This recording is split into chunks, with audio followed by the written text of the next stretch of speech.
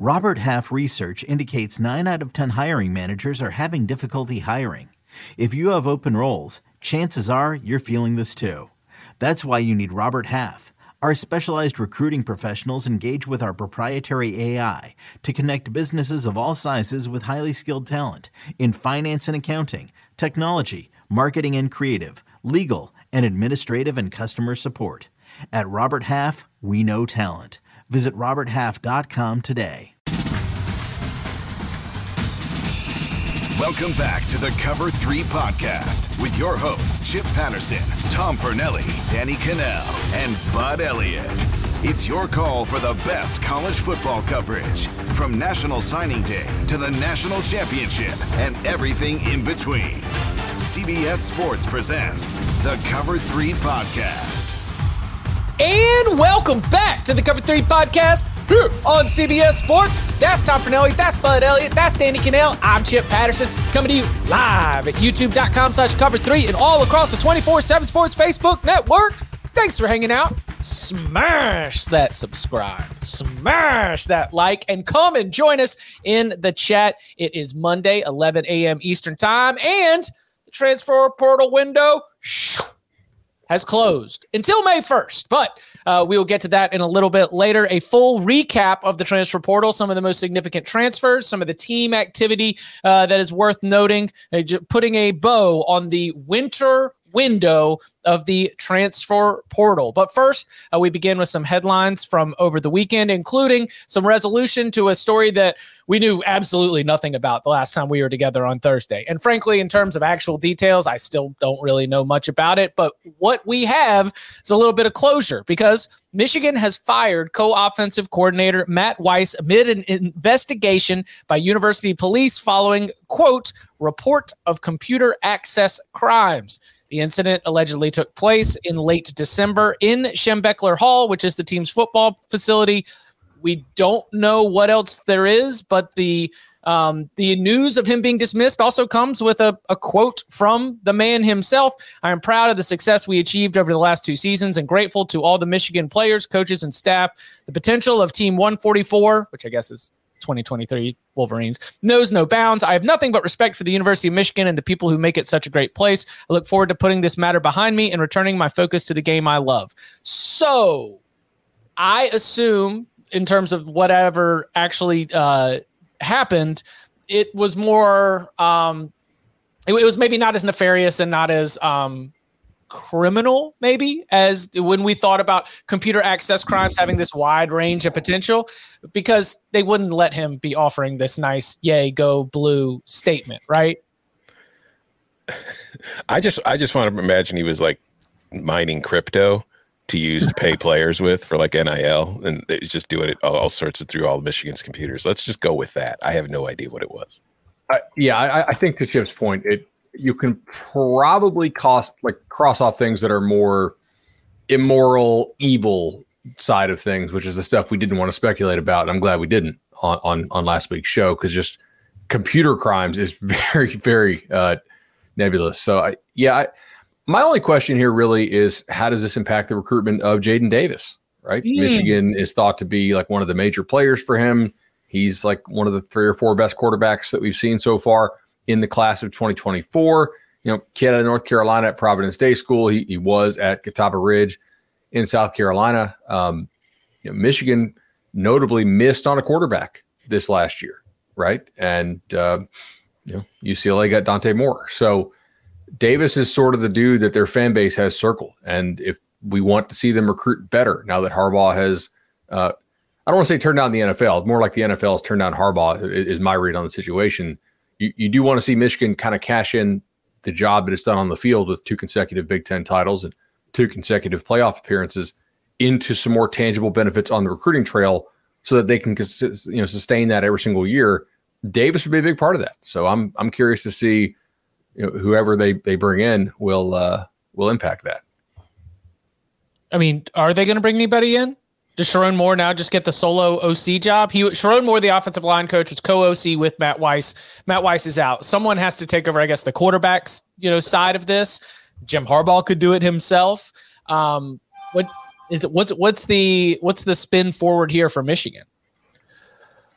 I don't know what the move is going to be from this point. I mean, I think that Sharon Moore probably, there's a more than decent chance that he just kind of slides in as the, sole offensive coordinator, but maybe to help make the job more attractive, because you see staffs do this all the time. They give titles to guys that, to help make the job more attractive, to warrant being able to move from another position to another. So it's considered a promotion. So I wouldn't be surprised if there's a co-OC title in the hire to replace Weiss. I don't know if they'll actually be the co-OC, but they're going to bring somebody in. They've got an opening on the staff. They've got plenty of money to pay the coach. So I'm sure someone's going to come in.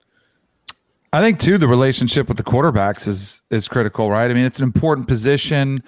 I wouldn't want it to be Jim Harbaugh, even though Jim Harbaugh is great with quarterbacks. I wouldn't necessarily want to be with Sharon Moore. He's more of an offensive line guy. I think you need somebody to come in and handle your quarterbacks. There's got to be that go-between, kind of just sounding board you can complain to and, voice things to and kind of be your, even if it's just implementing the system, but being your team psychologist in that quarterback room. It's a unique place. And especially for recruiting, keeping all these guys happy, and specifically with recruiting, that's where I think it's got to be a position they'll have to address sooner rather than later. So I'd be surprised if they didn't fill this with somebody who's, it doesn't even have to be co-offensive coordinator, but I do think they have to have a quarterback's coach. There's been so much back and forth between the Harbaugh staffs at Michigan and Baltimore. Are you about to mention it? Greg Roman? Yep, the guy who just lost his job in Baltimore, but has time at Stanford and time with the 49ers. Successful time with the 49ers. With Harbaugh, yeah. With Harbaugh.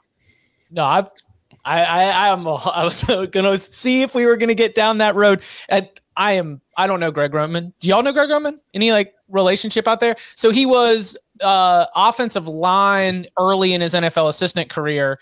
And at Stanford, his title was technically offensive tackles and tight ends coach. So I don't know if he's specifically answering the quarterback need that you would have right there, or if that even matters when you've been an offensive coordinator for so long that it's you can coach the quarterbacks just as well from about any position. But Greg Roman's availability sure seems convenient right now. He's done pretty well with quarterbacks at his stops, like Andrew Luck, Colin Kaepernick, Lamar Jackson. I think that he has some kind of relationship with them.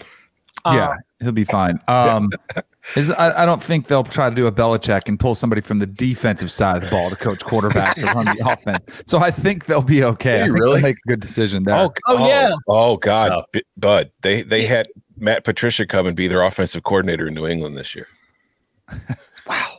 I watch the games. I just don't follow the storylines on NFL stuff. So okay. If you're wondering why Mac Jones regressed horribly in his second season as the quarterback of the New England Patriots, there you go. Yeah, it was awesome because we talk on this show a lot about you have to be wary of the defensive coordinator as head coach. This was next level. What about the defensive coordinator as the actual offensive coordinator? It's a really, really tricky spot. Second question. Is there any chance that Jim Harbaugh is going to miss games in 2023? And if so, is it going to become over his stubbornness to admit to NCAA violations to NCAA investigators?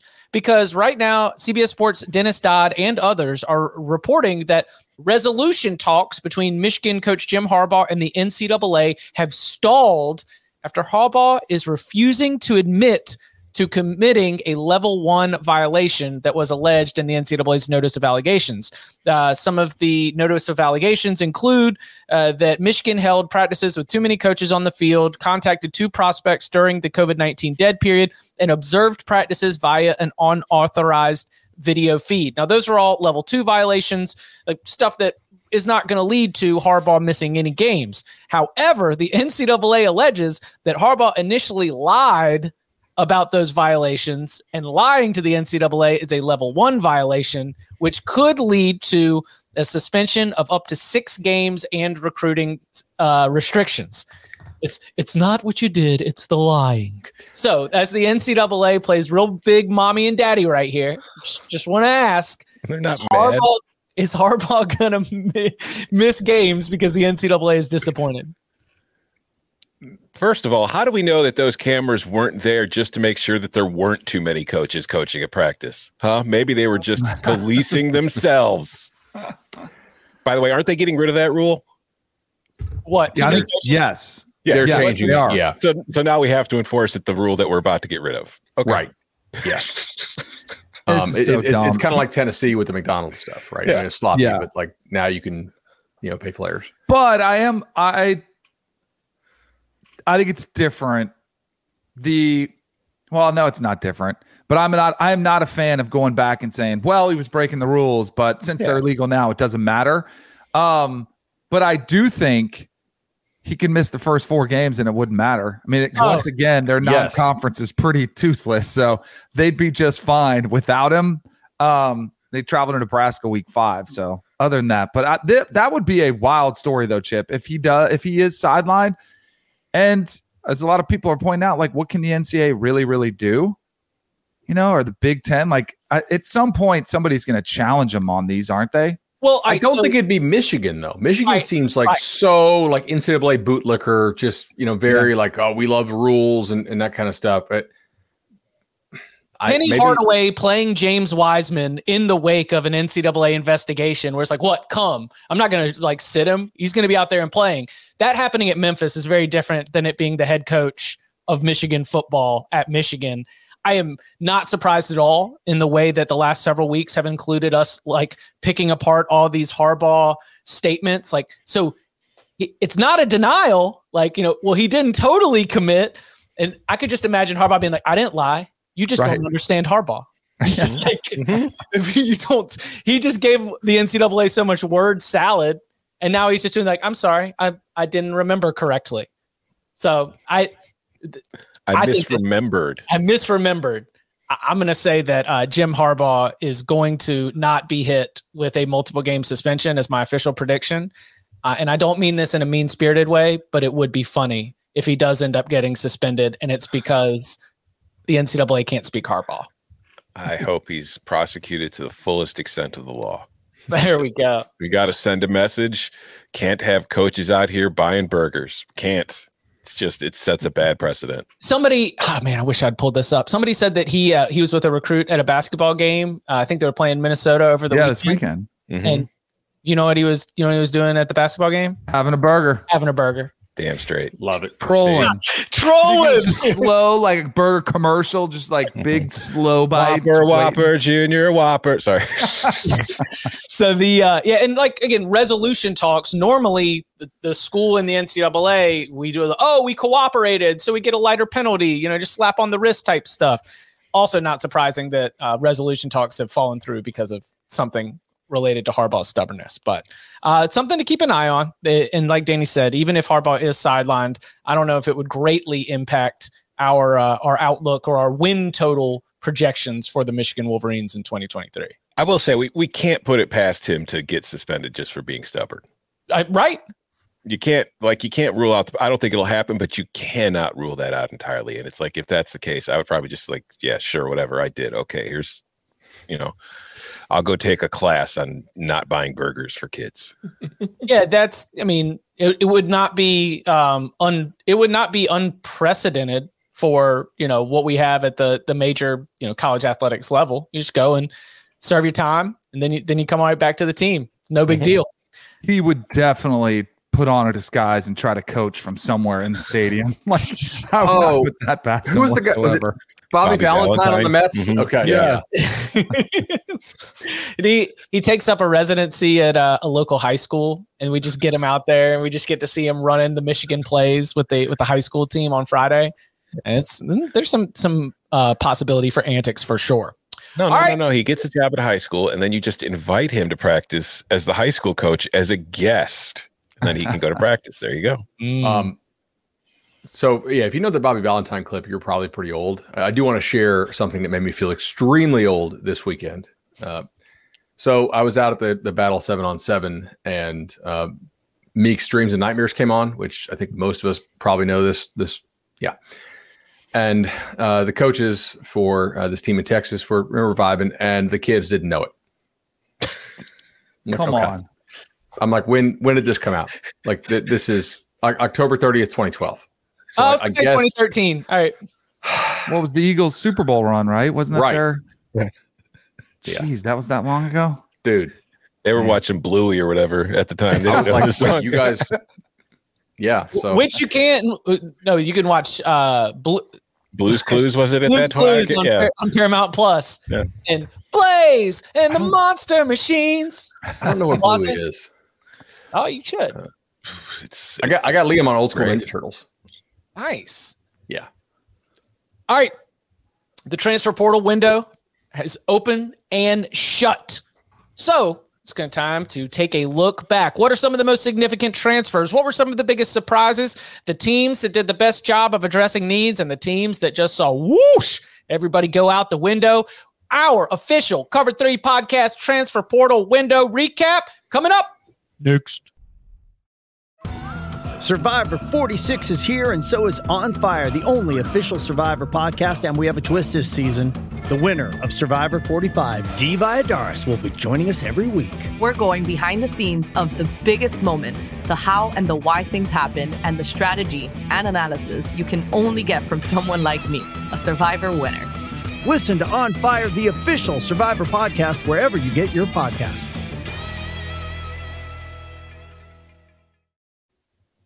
Back here on the Cover 3 podcast. So the transfer portal window opened on December 5th. And for 45 days, it was madness, chaos, bedlam, to let some tell it.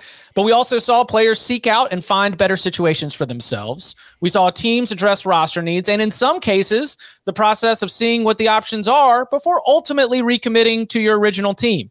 It took less than 2 weeks for us to see more than 1,500 players enter their name into the transfer portal. But after all the sorting and musical chairs, the window for movement has come to a close. Now, there will be, as we've mentioned before, another window, but that will be a shorter window, only 15 days from May 1st to May 15th. That is when a majority of programs will have concluded their spring practice. So with the 45 days come and gone, we want to take a look at some of the most impactful movement and some of the things that we need to keep our eye on as we turn our attention to 2023. So I wanted to open with a more player specific, but with bigger impact. What are some of the most, or one of the most significant transfers from the window? Not all at once. As a singular player? Yeah, like a one move that you feel like carries a large significance in terms of either their team, that team within the conference. I think it's easy. I think Sam Hartman. And I want to make sure we're not just all quarterback heavy, because I think there's some other really critical, key players that moved. But Sam Hartman in Notre Dame, to me, makes them a playoff contender, like a team that you have to watch out for to make the playoffs. I mean, and it felt last year, Marcus Freeman, I know there were 2 losses that are glaringly bad. When you lose to Marshall and you lose to Stanford, it's like, how did that happen? But stability at quarterback, I think, is going to bring them right to the forefront of everybody's mind. I mean, consider what they did to the 2 teams playing in the ACC championship last week. I mean, they're going to be physical. The quarterback play was just a little bit too inconsistent. And now you've got a veteran who comes in who's thrown more touchdowns than anybody in the history of the ACC. I think that, to me, is probably the biggest singular name. I totally agree with Danny on that. Sorry, go ahead, Tom. No, go. No, I look, it is quarterback because that position is just so much more important than the other ones. But I think it's fair to point out that we don't have a Caleb Williams type transfer in this year's class. Like, if you were a team, it's like, yeah, we're just a quarterback away from a national title. I don't know that there is a singular quarterback in this transfer portal class that would take a good team and put them in that legitimate national title conversation. Maybe it's Hartman if the Notre Dame receivers also step up, which was a big part. I know we had talked to coaches on staffs that had played Notre Dame. They're like, yeah, these receivers ain't it, man. Like, we're not scared of them. But quarterback was certainly an issue there too. I think getting Travis Hunter to actually go to Colorado when it's clear that other schools wanted him was a major get for Deion. So I'll go ahead and go with Travis Hunter to Colorado, because on Colorado's roster, you could play him both ways. That's not a very good roster yet. And I don't know that they will play him both ways. At Jackson State, you could easily do it because, the SWAC is a bad FCS league, right? Like, it's FCS and it's like one of the worst FCS leagues. So he can go out and dominate both sides. I still think you should use him at receiver some too. That might actually be his best position. He might be your best receiver already on the roster, honestly. I would be shocked if Colorado had a better receiver talent-wise than Travis Hunter. Yeah. I'm with Danny on Hartman for sure. Like, I think that is one of the biggest ones, because I do think that, like you were saying, but there's aren't many Caleb Williamses. There aren't a lot of transfers out there that are going to take a team and turn them into a title contender. But I think that is probably the closest one we have. And like you were also like, I do have concerns about Notre Dame's receiver spot, but I do think that with Sam Hartman, they are going to be a much more dangerous team in 2023 than they were in 2022. Another quarterback, this one's kind of off the radar a little bit in that it's not like one of the top talents that was available in the portal, but I think just as far as importance, Tanner Mordecai to Wisconsin, because like getting Evers is good because he's a talented player, but he doesn't have any experience. So it's like you don't really know what you're getting. So getting Mordecai to come to Wisconsin in what is going to be a brand new offense with a lot of new players, to have somebody just with that experience and that ability and kind of familiarity with maybe not the same exact offense, but a lot of the same concepts, I think that will be huge for Wisconsin next year.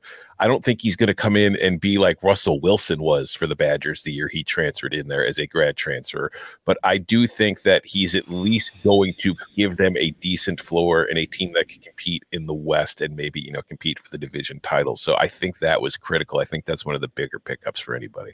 Mordecai was on my list. Hartman is the closest thing we have to like a QB1, and he lands at Notre Dame when you've been looking for to field a dynamic passing attack here for a couple seasons.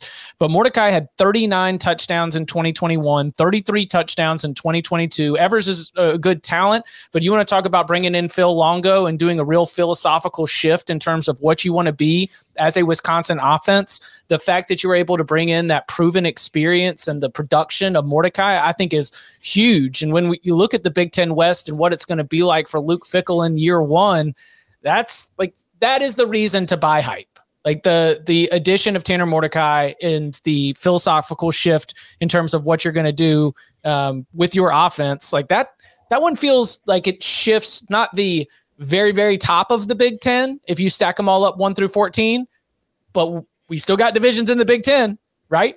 We haven't gone divisionless yet. There still is a ticket out there for a team in the Big Ten West to be able to make it to the Big Ten Conference Championship game. And I think that addition is absolutely huge. I had Sam Hartman on my list. So a little bit less of, it's not the quarterback. Of all the additions that Florida State had, and I know that Florida State's been very active in the transfer portal. They've got one of the better transfer portal classes.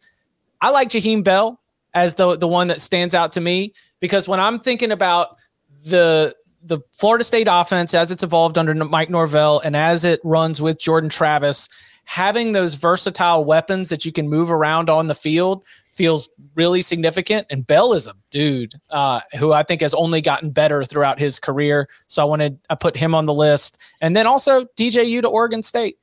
I mean, at one time, DJ Uiagalelei was looking like a man who was going to be competing for a Heisman Trophy, and now he gets a fresh slate at a good program that's in a healthy spot with a good head coach. I don't know if it's going to take Oregon State to the very top of the Pac-12, but for player and for program, it feels like that one has a lot of potential for sure. Totally agree. They've really killed the transfer portal. I know I don't want to jump ahead and talk teams yet, but tight end was definitely a weakness for the Noles this year. And you're bringing in Bell and Kyle Morlock. Norvell almost always schemes guys wide open somehow, and pretty much has done so everywhere he's been. But red zone was an issue for them. They were not as efficient as a red zone touchdown team. So I think getting two better tight ends in that room can help quite a bit. And there's a lot of young guys on that team they like. They're more like 24, 25 impact type dudes that they were not going to be ready to be good players in 23, I think. So it's huge developmentally as well. What about we can stick quarterbacks on this? What about Devin Leary at Kentucky? He didn't make my list for most significant, but what's the outlook there? Because I think Kentucky celebrates it, right? As they should. Yeah. Yeah. Did you see the backup play this year against South Carolina? You can't play. Yeah, like they picked up a good quarterback. It's just they have a guy who might go number 1 overall in the draft. So, like, no matter what you think about Will Levis as an NFL prospect, they had a guy who apparently is pretty talented at QB this year, and it didn't really do a whole lot for them. So I don't know if Devin Leary is an actual upgrade over Levis. I think he's definitely an upgrade over what they had available. So it's hard for me.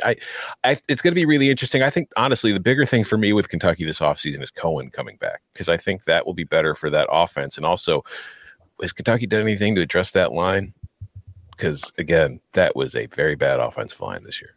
I do think that if you're excited about Devin Leary as a Kentucky fan, you're excited about Devin Leary plus the combo of the new play caller, right? Who is the old play caller. But the hires they made last year, obviously, like losing the offensive line coach to Alabama was a major blow. I think Bama's very happy with him. The new offensive coordinator that they brought in didn't work out. And if you're a Kentucky fan, you're probably annoyed that you wasted a year of Will Levis. Like, you did not reach that next level as a team that you wanted to get to. But I think it's Leary plus Cohen that has you excited. And as we'll talk about upcoming, if you look at who you guys have as your losers team-wise, there are some opportunities here for Kentucky to pick up some dubs in the SEC East. What about? Do you really think Will Levis could go number one? I don't want to sidetrack. I do. Oh, I think he could, yeah, tools-wise, and Yes. his betting odds have been plummeting. I really think there's a legitimate shot. Like, I just look at I look at teams I know are in the market for a QB, and if think about like the Colts and the kind of QBs that they've drafted physically, do they seem like they're more likely to take a Bryce Young or a Will Levis? Right. To Tom's point, like the easy path, I think, for him to go number one is Levis has a huge pro day, which he will. He'll throw the ball from one end of the indoor practice facility to another. Bryce Young measures in at something that doesn't start with the 6, which is certainly possible. Yep. Right. And maybe they get him up to 200 pounds by combine time. Maybe they don't. But the NFL will look like, gosh, like I know Kyler Murray, but that's a guy who's a little more mobile than Bryce is. Can we really take Bryce number one overall? Which I think Bryce can be good. So that's them, not me. And then it's like, do you really want CJ Stroud with the number one overall pick? I wouldn't hate it, but I think NFL people disagree some. So then, hey, Levis, Josh Allen, compare. Okay. They'll all lose to Joe Burrow anyway. Snow Burrow. Shout out to Kofi. Deliver just right. It was right there. I watched the whole daggum game. I didn't even think of it. Phenomenal performance there from Burrow and the Bengals. All right, what about you just mentioned teams? So let's go there. I got one more player I wanted to mention. I'm sorry. Just not a big name, but again, a guy I think I saw sometimes watching his team play, who I think is going to be a perfect fit in his new home, could have a big year. J. Michael Sturdivant from Cal to UCLA. I just think he's the perfect kind of player for a Chip Kelly offense. I think he had 755 yards and 7 touchdowns with the Bears, and you think about that offense. Those are pretty good numbers to be putting up in an offense like that. That was pretty stodgy for the most part. So him going to UCLA, along with maybe we'll mention this as a team, some of the other pieces that they have picked up in the portal, I think is going to be a pretty big get for the Bruins next year. Well, let's start there with teams, because the rest of the UCLA transfer haul as it stands right now, you went out and you got a quarterback from Kent State in Colin Schlee.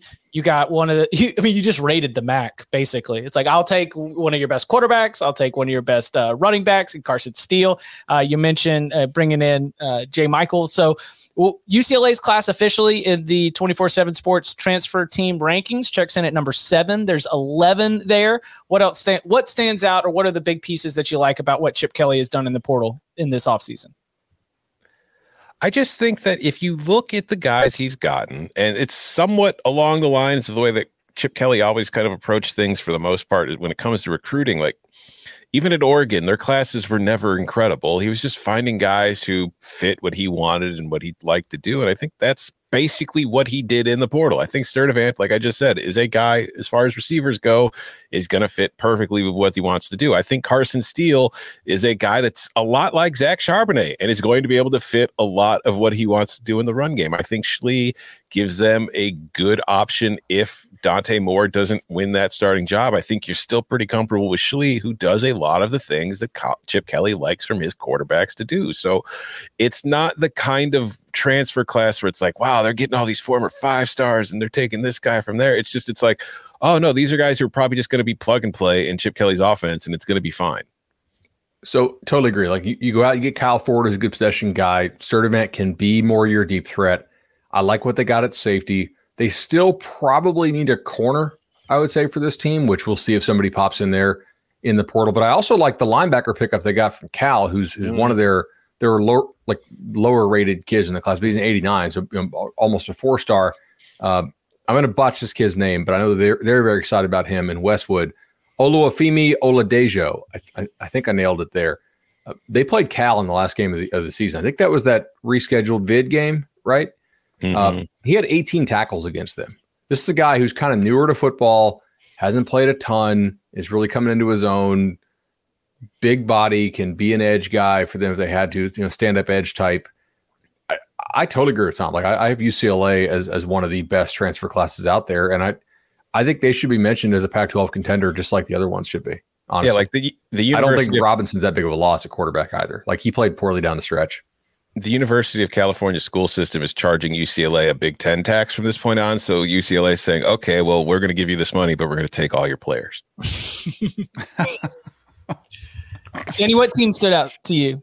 I'll go Colorado when we talked a little bit about them, but you got a quarterback in Shedeur coming. You got Travis Hunter, maybe the most talented player. And I think you guys totally hit on the great point about the fact he can go both ways. I think he will. I mean, the way they did it at Jackson State was when necessary. They put him in situationally. I think that might be more frequent than not. And considering Deion liked to get his hands on the ball too, I think he completely understands it. Kavosiey Smoke, I saw that name pop up. I had forgotten he's going there as well. I mean, I think we forget how good he was that 2019 season when Kentucky was all the rage.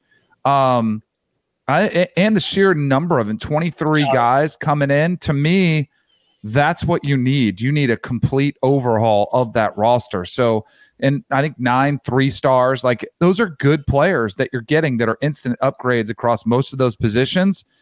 And I think you've got to be excited. I know it's going to be one of these ones where we're going to get sick of talking about Colorado, but I think when you look at we won't get that sick talking about. But when you look at like grading out, coaches, I think you got to give him an A considering who he got, and then you got to go to the transfer portal. I think you have to give him an A considering what he got. Like he's checked a lot of the boxes, which should set them up for success.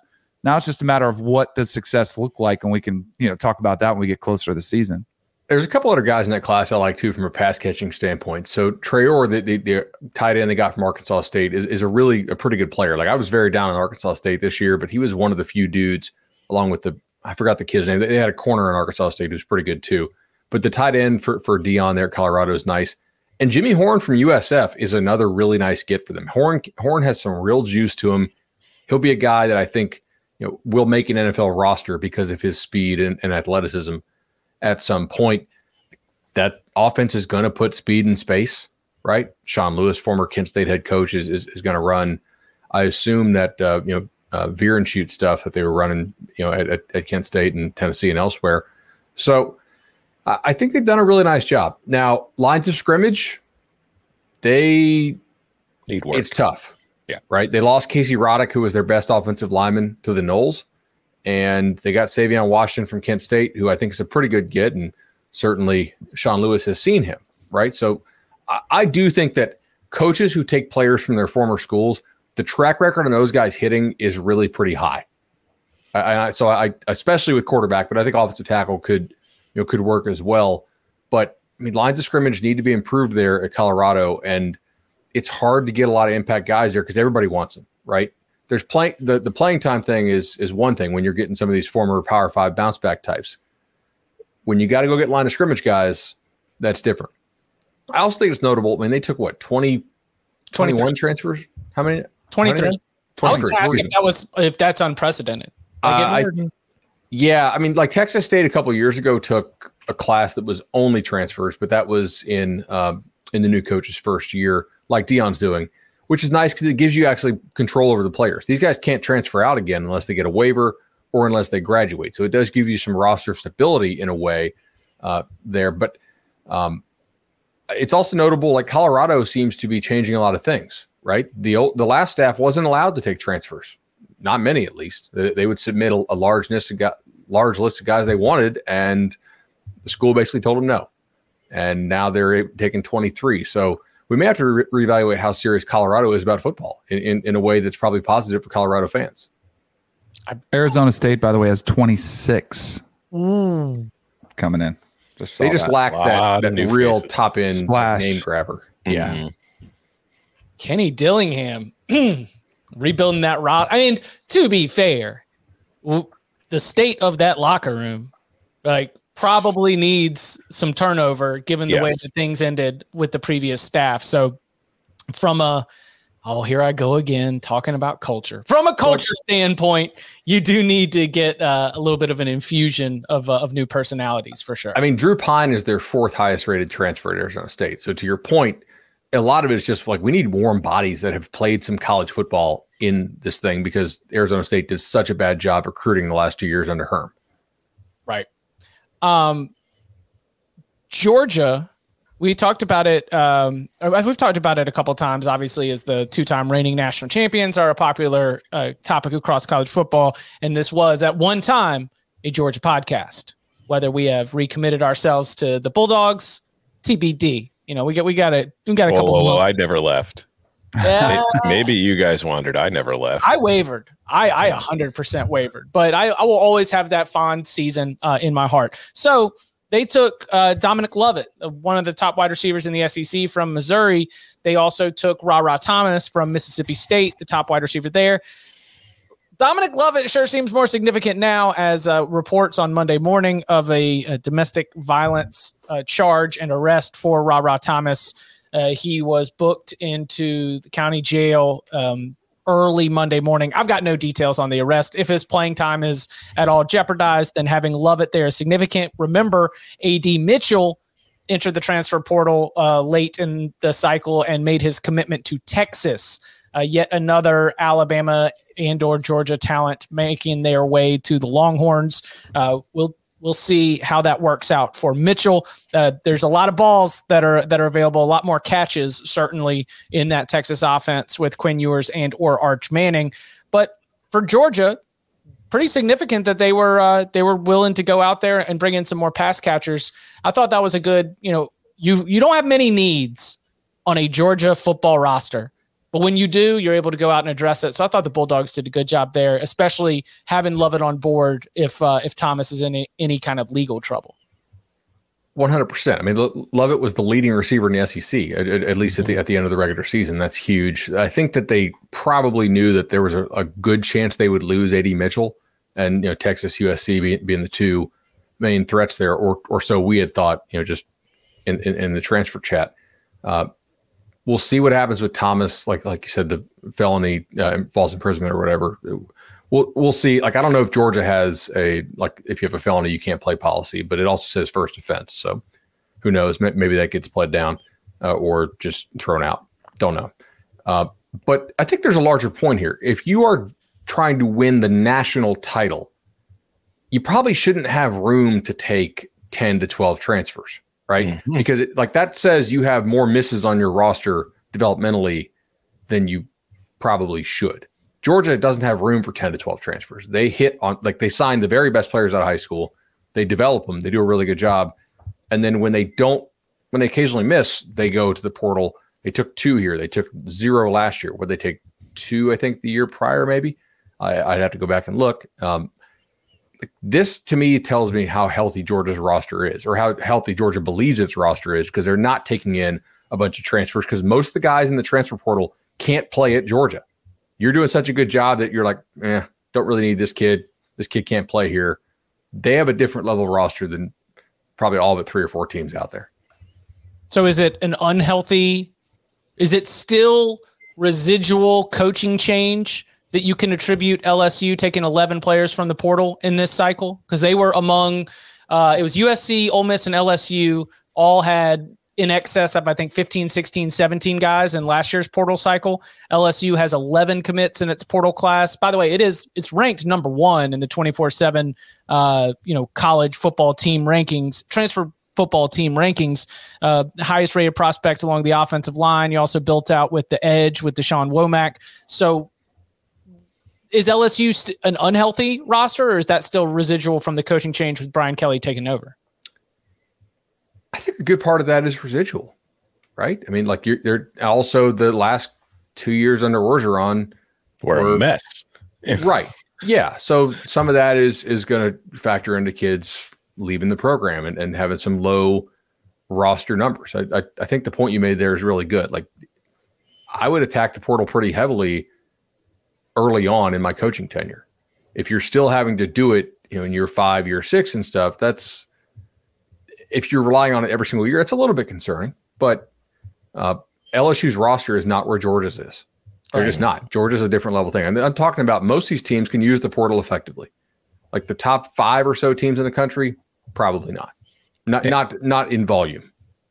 If you just compare the situations, it's like, it's not just that Georgia's roster is so good that there's really no room for dudes to want to transfer in, because it's like, well, I probably won't play. I'm not good enough. But it's also just there's stability there. There has been stability on that coaching staff and on that roster for the last however many years. Kirby's been there for a while, and they've just got what they have in place, and it's working. LSU has not been stable at all. So there's going to be that when you're churning your coaching staff, you're going to be churning the roster now too, especially because just with the transfer portal, with guys not having to sit out a year, this is just commonplace. And I think that the roster had talent when Brian Kelly got there, but it was a lot of guys leaving, a lot of guys coming in. Brian Kelly's got to bring in players that are fitting what he wants to do compared to what the players were doing. And I think if you look at the talent LSU's brought in, he's upgrading the talent level. Like last year's team, I think overperformed what it was. And that's a good sign going forward for Brian Kelly as a coach, who I think has been one of the more underrated coaches in the country for a while now. He's bringing in more talent. Like, I don't think LSU is going to be winning the SEC next year, but I think LSU is going to be better next year than it was this year. And it was pretty good this year. You got to consider too, it's not just about talent, who has the most 4 or 5 stars, guy who has the highest rated. A lot of it's about fit and personality and getting, hey, like, especially when you're dealing with coach and turnover. Like, I'm sure there's players that at LSU were like, well, let me see what Brian Kelly's going to be like. And some of them bought in, and some of them are like, this isn't for me. This isn't what I signed up for. So there's going to be a process of kind of weeding and sifting through the guys that really want to be there and the guys that don't. And now you get to go out there and you get to sell the transfers, the guys that are coming in on, hey, this is what I am. This is what I'm going to be. And are you buying in or not? So who's on the other end of this? What were the teams that just saw it bleed out? Oh, I think we know who they are. There's sticking in the SEC. I think it's hard to argue that Arkansas and South Carolina won the transfer wars this offseason. Then if you want to go to the Big 12, I think Oklahoma State pretty much losing everybody is probably not good for business. Yeah. So totally agree on those. South Carolina was interesting. So they lost Jaheim Bell to Florida State. They lost Jordan Birch to Oregon. They did get Trey Knox from Arkansas. They lost Marshawn Lloyd, the back, to USC. They lost Gilbert Edmond, starting D lineman, to Florida State. They got Josh Simon from Western Kentucky. He, not a bad receiver to come in there. Austin Stogner went back to Oklahoma, which is interesting because he came with Rattler, right? And then I don't think they got anybody else that were like impact guys. So that's a net. Marshawn Lloyd was that offense for some games. Before he went down. Yeah. I'm not saying South Carolina cannot take a step forward next year because it's very early still. I would be surprised if they took a substantial step forward from where they have been, though, losing that. That's a lot to lose. But I will say most of those dudes, or maybe all those dudes who were high school signees, I think were Muschamp signees. So at least it's not Beamer's guys transferring out. But they are some of the very best players on that roster. So that is worth noting. Yeah, it's not like a red flag kind of locker room upheaval. It's like, ooh, it's going to be hard to replace those guys. But red flag is Oklahoma State and Arkansas. Oklahoma State for sure. Yeah. Position I will say, groups leaving. Florida is one to watch here on this list. Not overall, but just at one position in particular, right? So they lost Michael Tarquin to USC. Ethan White could go to USC, and Josh Braun went to Arkansas. Now, that's like 1.5 starters projected coming back, and obviously like you're talking about the offensive line, by the way. Yes. That is the position group that he's talking about. Here's why this matters more. Cam Waits blew his Achilles on Friday. So now, like, Florida lost 2 guys to the draft in Gorriage and a huge guard. Right. They just lost definitely 2 more starters to the portal and a key backup, and now they lost a projected starter in Waits. Like, offensive line was Florida's best position last year, and probably by a lot. Like, that was a good O-line. And now, I mean, that's very much, I like the Barber kid, but that's kind of a rebuild there. So overall, transfer portal, I can't say it's a huge negative for them at that one position. I definitely think it is. The end of the Virginia football season was tragic and like incredibly sad. And so like I almost feel bad, but we have to note that some of the best players from that Virginia roster also left. Mm-hmm. And so Tony Elliott's dealing with a major downgrade in the defensive backfield. You lost one of the most prolific quarterbacks that you had. I know he didn't have a very good season this year, but Brennan Armstrong goes to NC State, to somebody else that's in your conference. Fentrell Cypress goes to Florida State, somebody else that's in your conference. Not overwhelming in terms of the number of players leaving. So it's not like showing any, any concerns about the overall condition of the Tony Elliott regime. But for Tony Elliott going into year 2, very disappointing to not have those players on the roster. All but one of those play offense.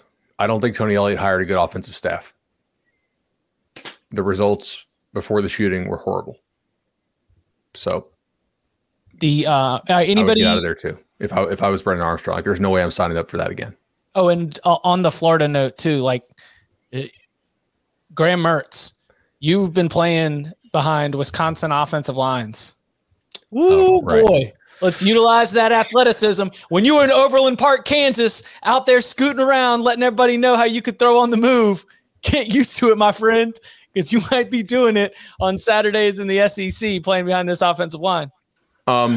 Kent State got crushed in the portal. Yeah. By the way. So. Oh, Dante Cephas. We didn't mention that. That's huge for Penn State. Yeah. Yep. Mm-hmm. Exactly. Cephas is going to Penn State. We already mentioned Schlee to UCLA. Devontae Walker went to North Carolina. Montre Miller went to West Virginia. Shout out Coca. And your coach went to Colorado. Right. Jayshawn Polk was like their third receiver. He went to the Mountaineers as well. And then I already mentioned that Colorado took their tackle. So Kent State historically is one of the very, very worst teams in the MAC, and they did not cash in their chips this year. They had some tough games. They also had a couple of injuries, right? And that's a smoking crater. Good luck to Cody Burns as the head coach there. Also, thanks to the chat, good news as of the last day or so. Virginia's wide receiver coach, huge part of the recruiting operation and a huge part of that program. Marquise Higgins just left to go to Penn State. So another offensive setback for the Wahoos right there. Any other individual moves or teams or anything else that you want to spotlight before we get to just sort of a review of how we think it went? A couple that we need to talk about, or we will probably get yelled at by the chat or just roasted in the comments.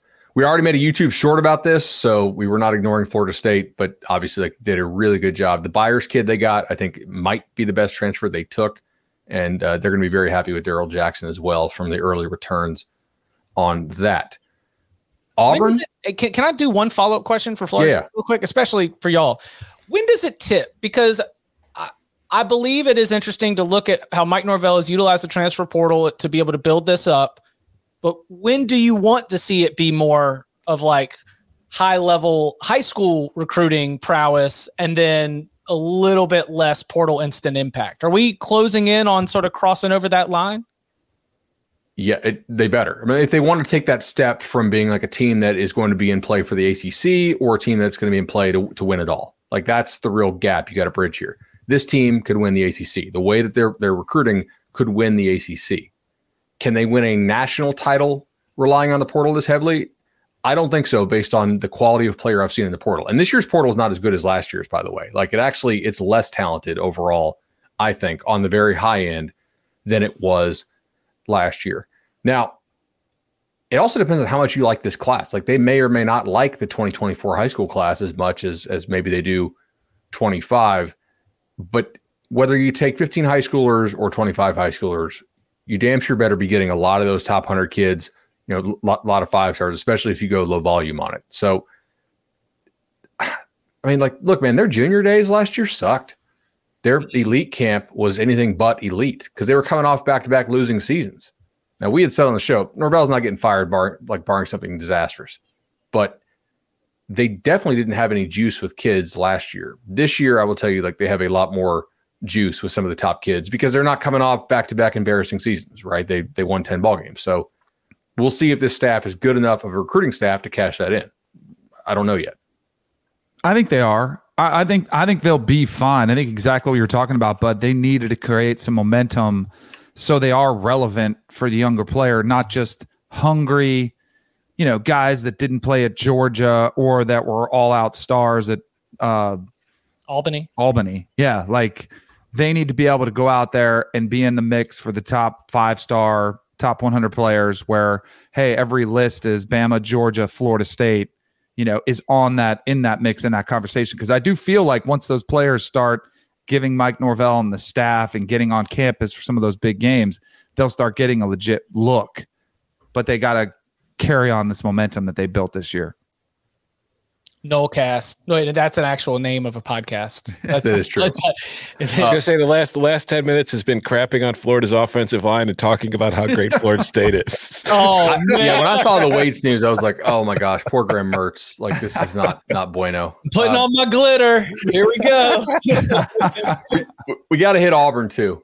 Oh, yeah. 13 players. Rebuilding the offensive and defensive lines, very important there. So you get Justin Rogers from Kentucky. I think he's a guy that has a lot of upside. You get Avery Jones, who they flipped from some Big Ten school. I'm trying to remember here. He was committed. Was it Wisconsin? Illinois. Oh, there you go. Yeah. Sorry, Tom. No. Wait, were you setting that up as yeah. Oh, yeah. No, I just deadpanned it. I wasn't taking the bait, Chip. Love taking it.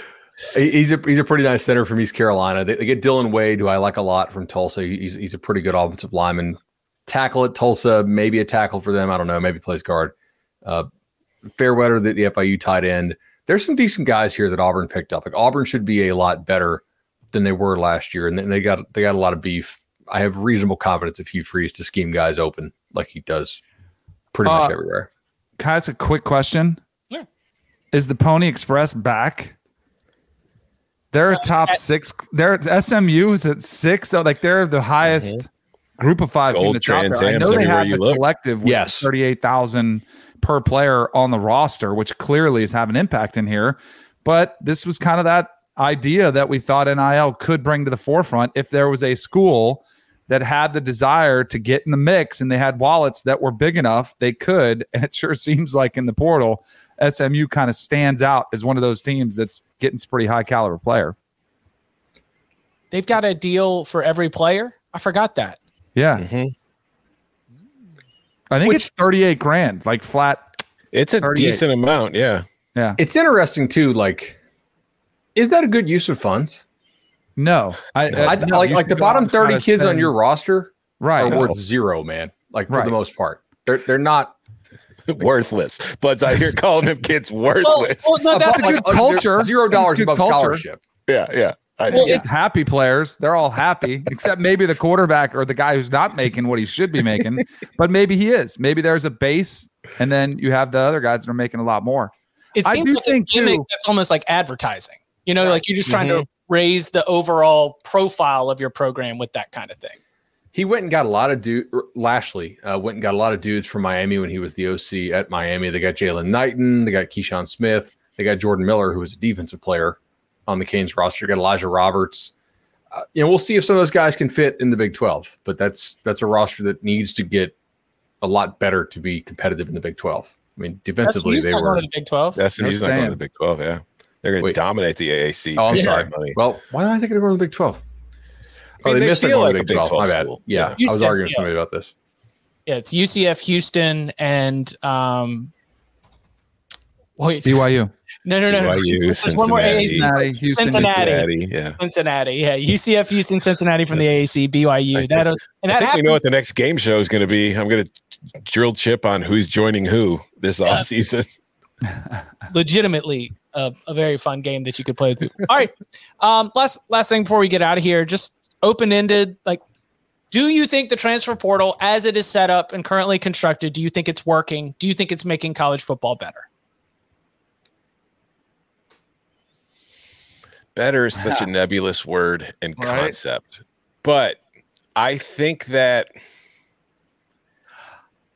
I like having the transfer portal the way it works, where there are windows. I think that is good. I think we should reevaluate when those windows are. If to make lives a little easier on coaching staffs and on players, and also just for content purposes, kind of like having like every major professional sport has a free agency period that helps keep the news churning every single off season. We've talked about this a little bit already, but kind of separating the transfer window from recruiting, from all that kind of stuff, giving us something going on at all times during the year, I think is a concept that college should probably follow. And I think that is something that would be more likely to happen should the NCAA go away and the leagues kind of, start working with themselves on it. I think it's complete BS that we have these transfer portal windows. I think it should be on the staffs to keep these players happy. And I'll give you an example. So TCU waits until the day after the transfer portal window closes to announce Kendall Briles. That screws those kids in Arkansas who maybe don't want to play for Dan Enos, right? Maybe they wanted to play under Kendall Briles, and now they're not going to be able to go somewhere and have a spring, but the coaches can do it. Like, why are we not having a coaching transfer window when we have a player transfer window? Like, that's really BS. And if I'm an Arkansas offense, and maybe I don't like this new guy, I'm kind of pissed. Right? We know that was TCU who did that, or maybe Arkansas. Or maybe Arkansas asked him not to go until after the window. Like, we see a lot of this happen, man. There's been a surprising amount of coaching changes happen in the last 72 hours once the window has closed. Overall, I think it's been a good thing. Overall, it needs to be overhauled. Like, there still needs to be there has to be some structure to it. So I actually like the windows. I also think that we've got at some point, can we go and we got to stop tampering. Like, if there's a way to enforce that, I think that's one thing that's necessary. But I think if you had teams that were committed to transfers for longer than a year, you might see some of the movement slow down. So it might sound counterintuitive, but for the players and the coaches, the deals that are in place, I'd like to see them multiple years where it was 2 years required to stay. You can get free movement, you get a free pass, but I don't know about the gradual. It's too much right now, too much freedom of movement. I would love to see if they get put on contracts, right? Yeah, that's what I would look for too. That's really the thing is if you get on contracts, then you can't move, right? You're agreeing to stay. Or if you do, you get traded or you get bought out, just like the coaches do. Right. That's exactly what we need. The trade deadline. Yes. The portal window is incredible for content. Yes. Yeah. If we had it going 12 months, we wouldn't be able to pique the interest, right? This is long-term kind of, but I do wonder how it'll impact high school football in the long run. Just the way teams are recruiting from high school. I agree with this to a certain extent. However, I will say this. We still have 2 more years of the nonsense that the NCAA pulled because they wanted to win the PR battle. So all right, we're going to give everybody a free year who was on a roster in 2020 for COVID, right? Because they were worried that kids were like, hey, there's a good chance my team only plays 3 or 4 ball games. I'm not going to waste a year of eligibility on this. So the NCAA said, all right, everybody gets a free year. Problem is they did not go from 85 to 95 or whatever in terms of increasing the roster size. The NCAA, which is made up of its member schools, the schools didn't really want to pay for this, but they did want to make sure the players played in 2020, and they wanted to win the PR battle. You still have a tremendous glut of players in the portal who are primarily dudes who we call them super seniors, right? They got that extra bonus COVID year. We really have 2 more years of filtering these guys out before we're able to see the actual impact of the transfer portal on high school recruiting, right? The 2025 class will probably be the first year we have actual data on that. And so we're going to try to draw conclusions now based on some really imperfect data. Yeah, I don't know anything about economics, but it sounds like when you just release all these extra, you just print money, right? Yeah. We're just feed it into the ecosystem and we haven't made any adjustments to it, then that's where some of that pain comes from. So good point there. Before we really understand that, we're going to need to have a few more cycles under our belt. And they say we're a libcast. We will be back on Wednesday, 11 a.m. Eastern Time, and you can follow him on Twitter at Tom Fernelli. You can follow him at Bud Elliott 3. You can follow me at Chip_Patterson. Gentlemen, thank you very much. 3 of the Final Four teams in the NFL playoffs are the same 3 of the Final Four teams that were in the playoffs last year. Clearly, the NFL needs to expand the playoffs.